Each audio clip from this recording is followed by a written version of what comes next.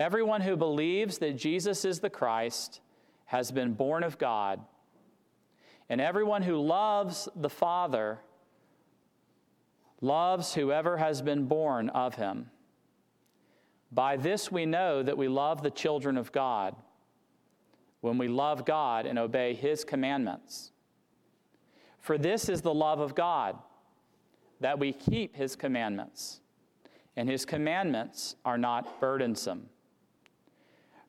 For everyone who has been born of God overcomes the world, and this is the victory that has overcome the world, our faith. Who is it that overcomes the world except the one who believes that Jesus is the Son of God? Thus far, the reading of God's word. The grass withers, the flower fades, but God's word endures forever and ever. Let's pray together. Father, as we turn our attention to your word, we pray that your Holy Spirit would illumine our minds so that we can understand the scriptures. We pray that you would help us to be free from distraction as we focus in on the truth of your word. We ask that you would write these words on our hearts, that you would seal the truth of the gospel to us so that we know that we have Christ and that we are found in him and that we have been transformed by him. We pray that you would encourage and strengthen us and nourish us with your truth. We ask for the ministry of your Spirit during this time of preaching. In Jesus' name, amen. Would you please be seated? Our passage today speaks of three things about being a true Christian. First of all, it speaks of our new birth. Secondly, it speaks of our loving obedience. And thirdly, it speaks of our assured victory, our new birth, our loving obedience, and our assured victory. First of all, notice how John, in talking about authentic Christianity, tells us here that a true Christian is one who is born again, or literally born from above. In verse 1, he says, everyone who believes that Jesus is the Christ has been born of God. And everyone who loves the Father loves whoever has been born of him. Now, when you look at that verse, you can see that it is the new birth in our lives by God's sovereign grace that produces faith and all other saving graces. If you look at the grammar of the verse, it's very clear that the new birth happens before faith. Notice what it says there carefully in verse 1. He says, everyone who believes, present tense, ongoing action, everyone who believes and keeps on believing that Jesus is the Christ has been, perfect tense, past completed action, has been born of God. So what the grammar of that verse shows us is that our presently believing that Jesus is the Christ is the result of having been born of God in the past. The new birth is a work of God alone. God, by his sovereignty, God, by his grace and mercy, comes to us when we are dead in our transgressions and sins, and God gives us new life by his sovereign grace. Believing in Jesus in the present is the result of having been born again in the past. The way of saying this theologically is that regeneration precedes faith. John makes it very clear that what happens first, what is given priority in our life of grace, is that God has caused us to be born again. And if right now you are believing that Jesus is the Christ, that he is the Messiah, that he is the anointed one, that is not because of how smart you are. That is not because you've exercised your free will to decide to follow Jesus.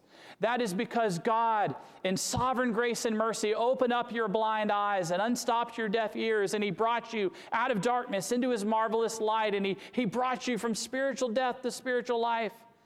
And so all the faith that we have is a gift from God that is the fruit of his regenerating grace in our lives. R.C. Sproul says this about regeneration preceding faith. He says, if there's one phrase that captures the essence of Reformed theology, which is just biblical theology, it is the little phrase, regeneration precedes faith. That is the power of faith, the power of believing, is not the result of an act of our will independently, but it is the fruit of God's sovereign act of changing the disposition of our hearts and giving us the gift of faith.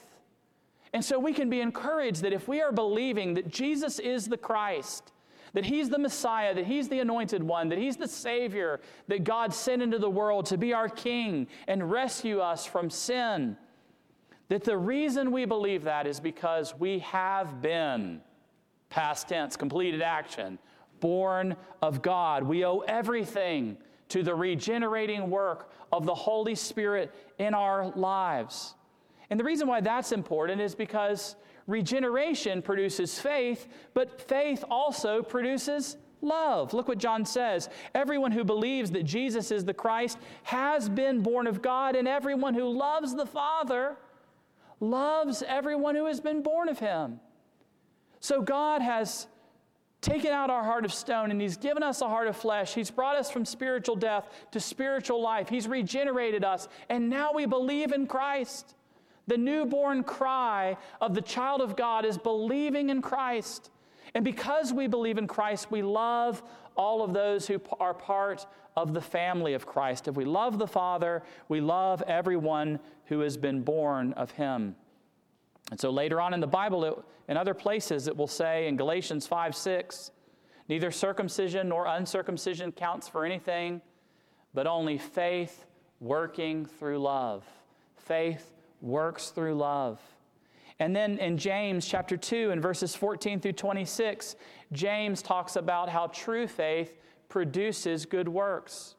As the body apart from the Spirit is dead, so faith apart from works is dead. And that if we say we have faith, that the evidence of our faith, the fruit of our faith, the demonstration of our faith is the good works of love for our brethren. So regeneration produces faith. Faith produces love, and love produces good works, and all of that goes back to the grace of God in causing us to be born again. Are you born again? Jesus spoke to Nicodemus, and He said, no one can even see the kingdom of God unless he is born again. You can't even see the King. You can't see that Jesus is the Savior. You can't have any spiritual insight unless a divine and supernatural light is immediately parted to your soul by the Spirit of God, bringing you out of the bondage of Satan, out of the domain of darkness, into the kingdom of His beloved Son, in whom we have redemption, the forgiveness of our sins. But if you're believing in the Lord Jesus, rest assured, that is because God has worked this work in your heart.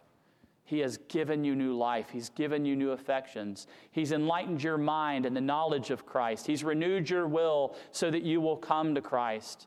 And so like Peter, if you are saying that Jesus is the Christ, the Son of the living God, Jesus says to you, flesh and blood has not revealed this to you, but my Father who is in heaven. Rejoice in the new birth.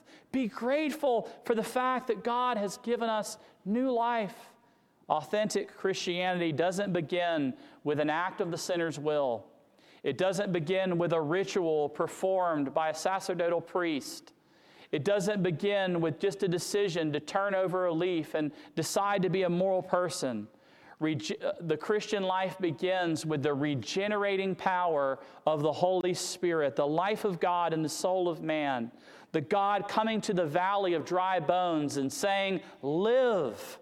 And those bones coming alive, and spirit and sinews being given to them, and flesh, so that it is an army of God regenerated by the power of the Holy Spirit. We have been born again, he says, is a mark of authentic Christianity, as he has been saying throughout this letter. Secondly, he not only talks about our new birth, he talks about our loving obedience, Look at how he talks about that. In verses 2 and 3, by this, we know that we love the children of God when we love God and obey His commandments. Now, isn't that an interesting verse? If I were to just to find you just outside of the context of the sanctuary today and come up to you and said, how do you know that you love the children of God? How would you finish that sentence? You might say, well, I know I love the children of God because I serve them, or because I'm kind to them, or because I treat others the way I want to be treated. But notice how John answers that statement there. He says, by this we know that we love the children of God. How do we know when we love the children of God? When we love God, he says, and we keep God's commandments. In other words, what John is saying there is the greatest way we can love each other is by directing our attention to God and loving Him who first loved us and obeying His commands. We recognize that there's a bit of a paradox in the Christian life that we can love others by loving them less than God. Jesus even said, if you would be my disciple and you are to follow me, you must hate your father and hate your mother and your brother and your sister. We know that he's not speaking absolutely, but he's saying your love for your family should look like hatred in comparison to your love for me. And if you're really to love others better, you must love me first. It is love for God, and it is a desire to obey God's commandments that help us to love others. We love them better when we love God and keep His commandments. And so, husbands, you'll love your wives when you love God and obey His commandments. And wives, you'll love your husbands when you love God and you obey His commandments. And children, you will love your parents better and your siblings better when you love God and you keep His commandments. And that love is something that is a response to the love that He has for you, and it is produced in our hearts by the Holy Spirit. But there is a love for God that enables us to love each other. This is not simply a matter of trying to love horizontally harder, but it's rather knowing the love that God has for us vertically. That love that we've seen that cast out the fear of judgment, that love that sent Jesus to die on the cross for our sins, that love that has been poured out upon you by the Holy Spirit, that love alone will produce an obedience to God's commandments and a love for all others who name the name of Christ. But notice it's more than that. Look what he says in verse 3. For this is the love of God. This is the love of God, that we keep His commandments, and His commandments are not burdensome. Loving God leads to keeping the commandments of God. Jesus said in John 14 and verse 15, if you love me, you will keep my commandments. Love for Christ, love for God, produces the inevitable fruit of keeping the commandments of God. But notice it's not just keeping the commandments of God that John talks about here, but it's keeping the commandments of God with delight. The commandments of God are not what? Burdensome, or your translation might say grievous. When we know that God loves us first, and He's regenerated us, and we love Him who first loved us, our attitude towards the commandments of the Lord changes. Let's dwell on this for a moment, because it's very important what John is teaching us here. Why is it that sometimes in the Christian life, the commandments of the Lord feel burdensome? Why is it sometimes that when the Word is being preached, especially in passages that are calling for holy living, or that are calling for us to strive to obey God's commandments, why is it that sometimes that might fall on us as bad news, as grievous, as burdensome? Because John is saying here, this is the love of God, that you would keep His commandments, and then it's not a burden. It's a blessing. It's a joy, and you delight to keep His commandments. So what is it? What case of conscience would it be in our hearts and our minds that when we hear the word of the Lord telling us to walk in the obedience of His commandments, that we would feel weighed down or burdened by that? There are some things that can cause that. If you're seeking to keep God's commandments, to earn your salvation by doing so, the commandments of the Lord would be a burden, wouldn't they? If you think that I have to keep the commandments of the Lord perfectly as a covenant of works to earn my salvation, that's going to come as a burden. In fact, I think that's what Peter is referring to and when he says in Acts 15, when he talks about the law being a yoke that neither they or their fathers could bear, a heavy yoke, because they understood it falsely as a covenant of works. They thought, by these works I will earn my salvation, I will merit God's favor. And if you do that, you'll never be good enough, because you'll always find areas of your life where there are sins and there are imperfections, and you will feel a burden of the commandments, because every time you hear command, you hear merit. Every time you hear command, you think covenant of works, and it becomes a burden. If you're seeking to keep God's commandments without faith in God, then it becomes a burden. If you're just trying to keep them in your own strength without trusting in the one who gave the commandments will be a burden. The Bible tells us in Hebrews chapter 11, without faith it's impossible to please God. For whoever would draw near to God must believe that he exists and that he's a rewarder of those who earnestly seek him. And so if you're trying to obey the commandments of God in your own strength, that's going to run empty. And it's going to lead to burnout, and it's going to lead to defeat. It's going to lead to a feeling of a weight upon you.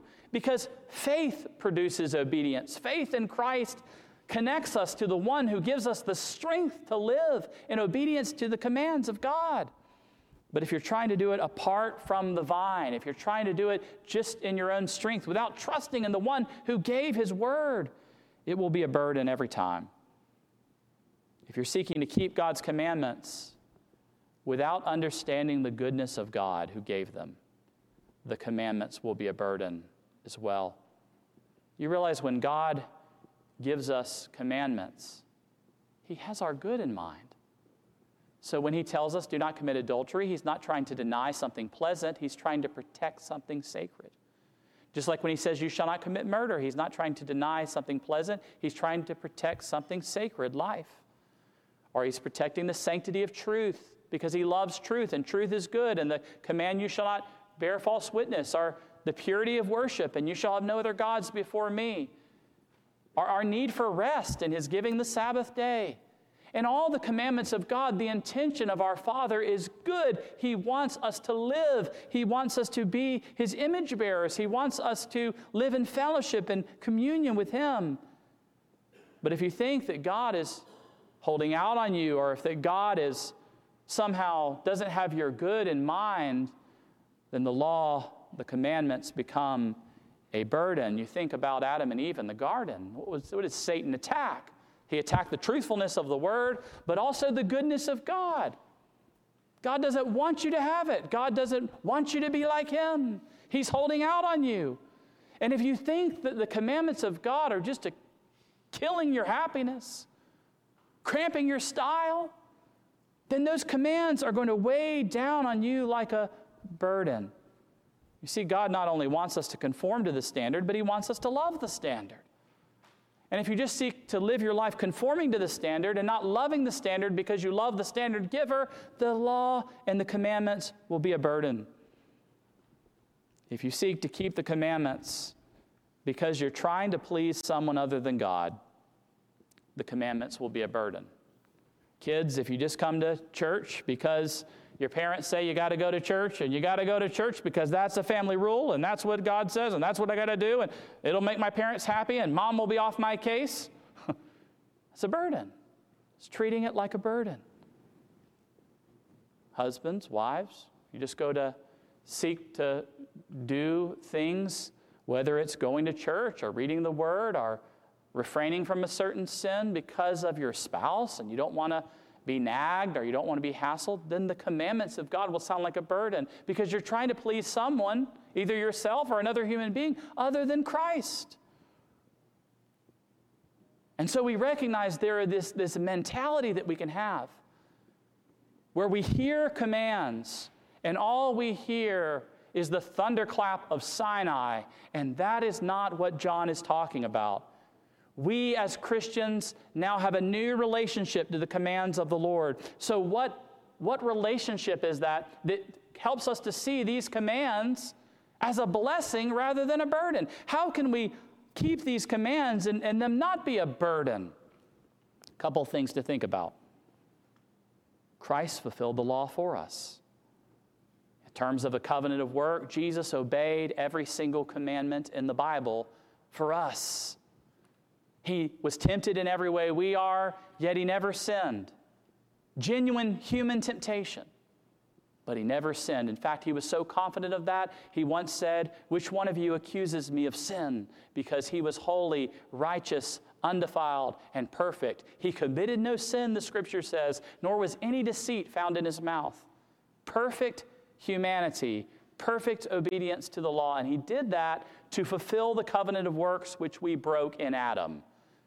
And he perfectly obeyed all the commandments of God, and when he died on the cross, he died with all of our sin and all of our guilt being transferred to him, and it was punished in him, and he drank the cup of wrath down to its dregs. He bore the judgment we deserve.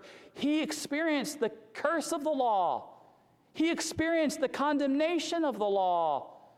And the law has been by Christ fulfilled in our behalf. The condemning power of the law is gone. And so when you hear about the commandments of the Lord, if all of a sudden you feel this sense as a Christian of condemnation, or if you feel a sense of curse, or if you feel a sense of you're worthless and God would never want you and you're bad, you need to remind yourself that Christ fulfilled the law for you. Christ died the death you deserve to die. Christ went into the outer darkness so that you could come into the everlasting light. And you need to remind yourself, yes, I've broken the law. Yes, I deserve hell. Yes, I deserve wrath. But Christ died for me.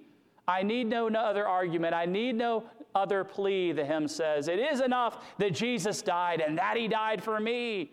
That is a reality, and that motivates us to obey the law, to obey the commandments. We sing in that great hymn, to see the law by Christ fulfilled. To hear his pardoning voice changes a slave into a child and duty into choice. The law of God is a transcript of the character of God.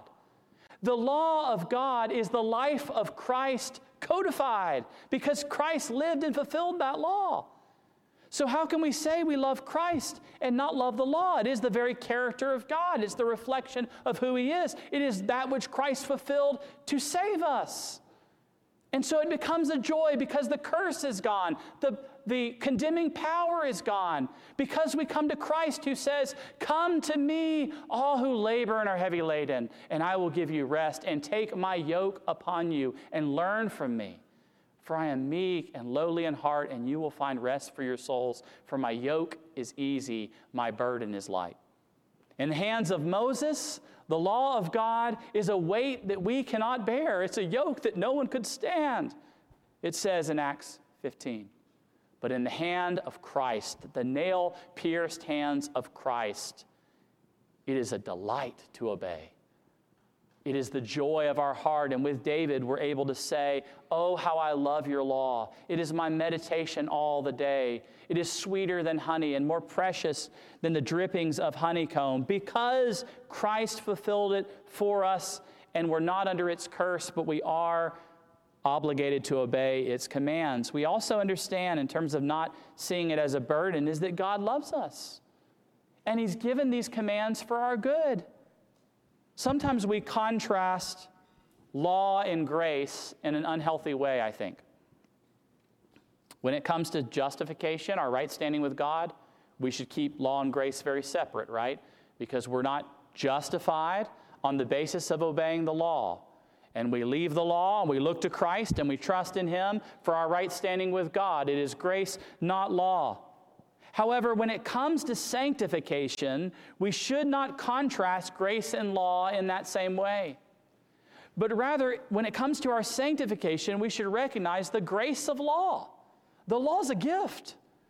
The law is a gift that God originally gave to His redeemed people. He rescued them from slavery in Egypt. He brought them out of the house of bondage, and He said, now you are redeemed. You have been rescued from the Egyptians. They drowned in the Red Sea. I'm feeding you with bread from heaven and water from the rock, and I've given you this law to show you what it looks like to live as my redeemed people, not to earn anything, but because I'm a good Father who wants to show you what it's like to live a life honoring to God. And when you recognize that, you can pray through Psalm 119 and delight in the commands and the statutes and the rules of the Lord, because they're good, because they don't condemn you, they call you, they summon you. That by the grace of Christ and the work of the Spirit in your life, you want to live and please God. And that's the other thing that keeps the law from being a burden. When you're truly born again, you want to please God. Don't let anyone ever tell you that striving to please God is legalism. The desire to please God is the fruit of regeneration. That's the aim of our lives. 2 Corinthians chapter 5 and verse 9 says, so whether we are at home or away, we make it our aim to please Him. That's black ink on white paper. We make it our aim to please Him. If you are truly born again, not because you got to, but because you get to, because it's a blessing, you want to please Him.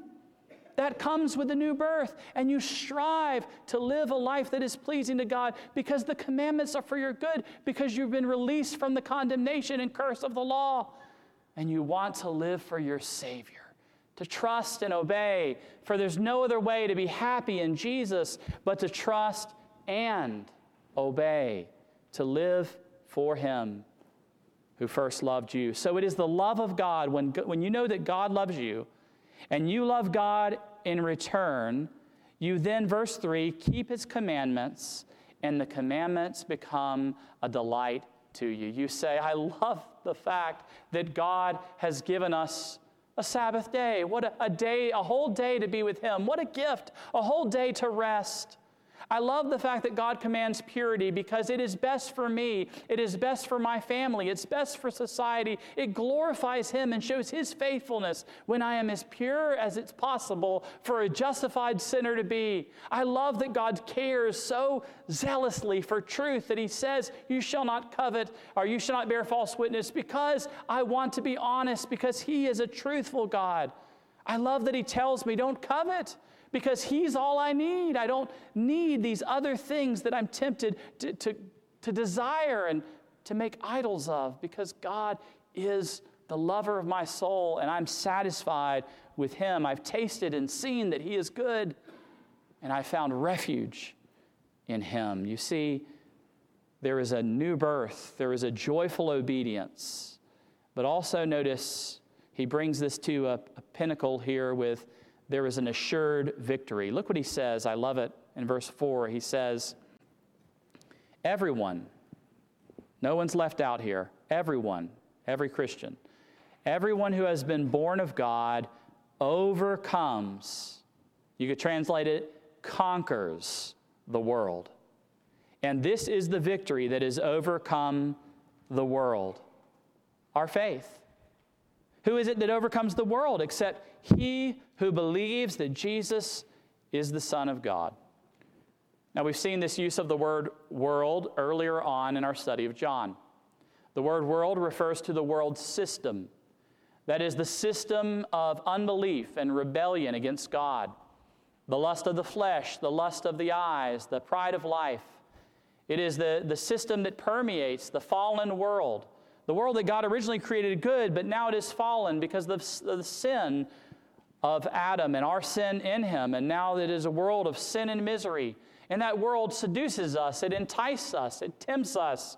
It is around us, and we're constantly facing it. We were told earlier on in 1 John, do not love the world or the things in the world. For anyone who loves the world, the love of the Father is not in him. And so we recognize the great power of the world. But notice, true Christianity is never cynical. It is never pessimistic, but rather it is optimistic and confident, because what he says here, he says, everyone who's been born of God overcomes, conquers, triumphs over that world. That there is victory in Jesus.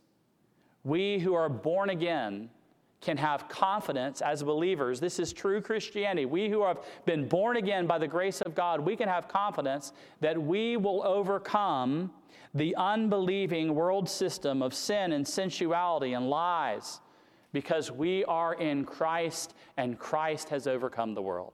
Remember what Jesus said in John 16 and verse 33? I've spoken these things to you so that you may have peace. In this world, you're going to have tribulation. But take heart. Why? I have overcome the world. Jesus overcame the world. And in him we overcome the world too. All who are born of God overcome that world in Jesus. What do we overcome? We overcome the world's lies. We know the truth, and the truth has set us free. This world is full of lies about God, about man, about humanity, about our purpose for life. But in Christ, because we're born again, we've overcome those lies. We've seen that we've been anointed with the Holy Spirit, and we have all knowledge. We have the knowledge to know about the Antichrist we saw earlier on. And so we don't have to be afraid that we're going to be deceived, because we are overcomers of the lies of this world. We've overcome the world's hatred. What characterizes this fallen world of sin and misery and evil more than hatred? Look at the Middle East, but look at our own nation. Look at the hatred you can see. You can see it at a personal level. You can see it among nations fighting with one another. That is the world lost in sin. But we are told in Romans chapter 12 that we are not overcome by evil, but we are those who overcome evil with good. We don't respond evil for evil, but we have been forgiven, and so we forgive and we forbear because we are in Christ. We overcome lies. We overcome hatred. We overcome the sinful seductions of the world, the lust of the flesh, the lust of the eyes, the pride of life. In Christ, we are actually able to overcome sin progressively, gradually, never perfectly in this life, but there is real victory in Jesus. There is not just a ticket to heaven, but there is real victory in Jesus over your sin struggles, believer. You can overcome sin. You can grow in godliness. You can be different. If anyone is in Christ, he's a new creation. The old is gone. The new has come. There is real hope for change. There's real hope for transformation in this life, but also assured in the life to come when we're glorified. We overcome the seductions of this world. We overcome the world's despair. What characterizes the world more than the despair of life? Angst, a sense of hopelessness, a sense of meaninglessness. If there is no God, all things become permissible. And if there is no God, and there is no meaning, and there is no Christ, and there is no cross, and there is no gospel, why live? But we've overcome that despair and hopelessness because Christ has died for our sins. He's risen from the dead, and we rise with him. And we have hope for now, and we have hope for the future. Over the world's despair, also, we can overcome the world's fate. What did John told us earlier on? He said, the world and its desires are what? Passing away. The world and its desires are passing away, but he who does the will of God will abide forever. This world is passing away. It's a fleeting thing. Life is a vapor. It's here and it's gone, and it's groaning under the pains of childbirth. There is a futility to this world and to a transient nature to it. But in Christ, we have a destiny that far surpasses that of this world. We will abide forever. What is the victory that overcomes the world? It is our faith.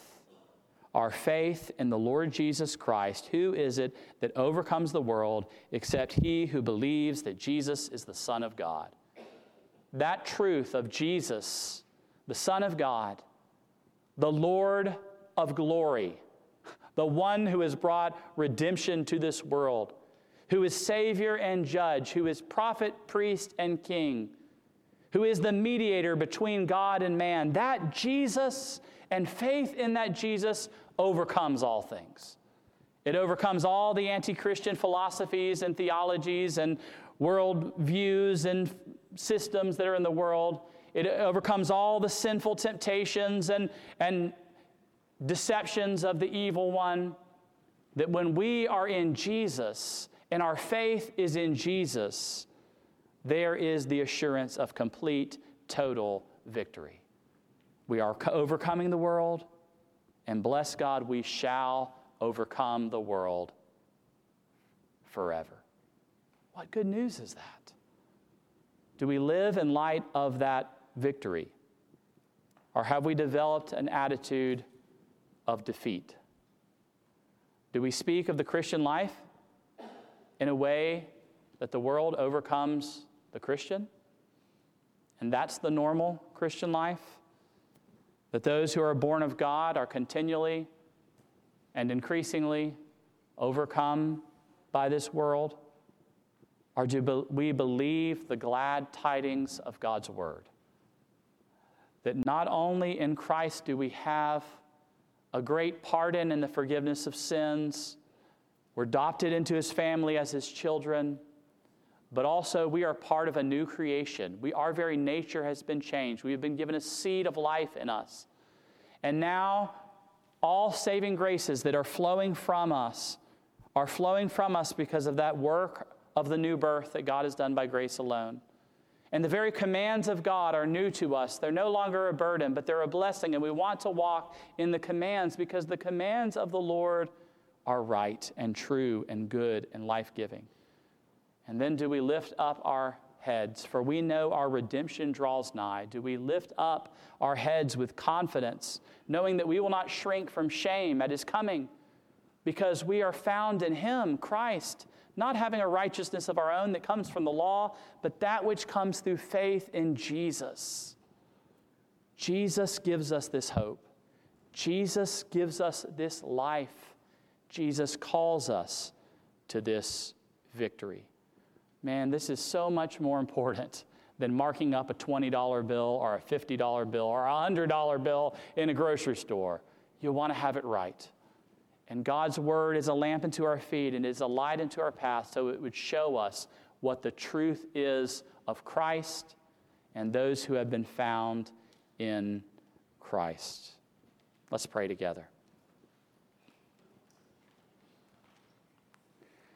Oh, Father, we thank you that you tell us plainly in your word of the hope of Jesus, the reality that not only have you given us new life, and we believe in Jesus because you have caused us to be born again, and not only do we want to walk in delight as we obey your commandments, but also you have assured us that we are victors through Christ our Lord. So often, Lord, we feel defeated. So often we look at the world and we see only despair. But Lord, when we come to your word, we're reminded that we are overcomers through Christ, and that you are not only bringing us from grace to glory, but also you have built your church, and the gates of hell will not prevail against it. But rather, your kingdom will fill the earth as far as the waters cover the sea, and you will bring your will down to this earth and your kingdom down to this earth as it is already done in heaven. And we can have confidence and hope and joy that even now we are participating in that great tide of victory. And may we rejoice in all that we have in Jesus. We pray these things in his great name. Amen.